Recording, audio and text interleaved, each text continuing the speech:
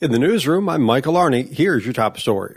Governor Gretchen Whitmer delivered her fifth State of the State address Wednesday night. The next morning, she talked about what she wants to get done first. I'm hopeful that some of the first bills I sign into law are bills repealing the retirement tax and bills to give working families a tax credit. The earned income tax credit, which is what we used to call it, it was a Ronald Reagan policy that he was, very, very supportive of. It was gutted about 12 years ago in Michigan when they started taxing pensions, and I want to undo both those. Whitmer says at a time when inflation is so high, it would be a great way to get people relief. She talked about her proposals in Grand Rapids and Muskegon yesterday. Whitmer's call for the repeal of the pension tax, however, does not impress State Senator Eric Nesbitt.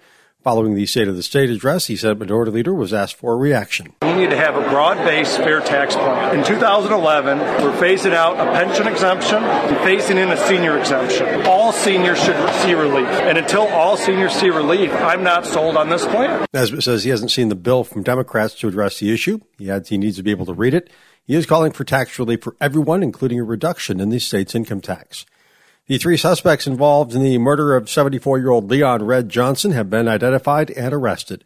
Ben Harbor Public Safety says local residents who called in with tips helped to steer the investigation in the right direction. It culminated in the identification of the correct perpetrators and their arrest. 22-year-old Emmanuel Williams was arrested by Michigan State Police Tactical Team in Kalamazoo. 20-year-old Charles Douglas Howard Little Jr. surrendered to police voluntarily. The third suspect, 18-year-old Denarian Evans, was arrested last night. Police also thank the over 15 detectives and 35 tactical officers from county, state, and Kalamazoo cities that assisted the operation.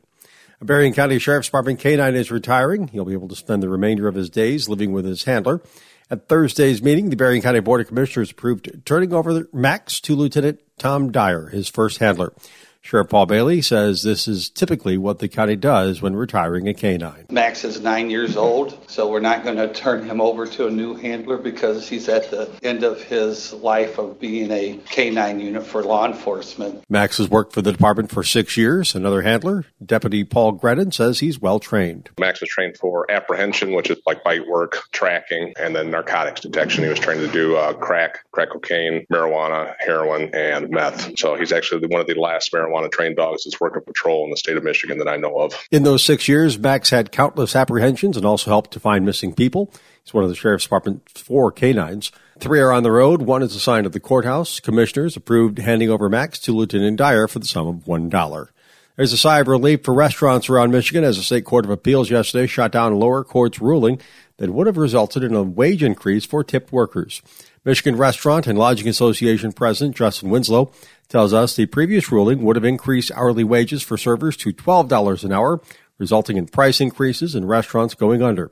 Winslow says the reaction to the Thursday ruling has been joyous. Literally dozens of emails of relief, calls into our office of relief, because this really, I can't stress this enough, was keeping a lot of restaurant operators up at night. They've been struggling to stay profitable as it is. He says restaurant servers already make over $12 an hour with the tips they receive. Thursday's ruling could be appealed to the Michigan Supreme Court. Winslow says for now, the state's restaurant industry has been granted some stability. Your neighborhood postal carrier is asking you to clear your walkways, driveways, and porches from snow. Slips, trips, and falls are the most common injury for a postal carrier. Elizabeth Niduk with USPS says they happen year-round. Slip, trips, and falls can happen year-round.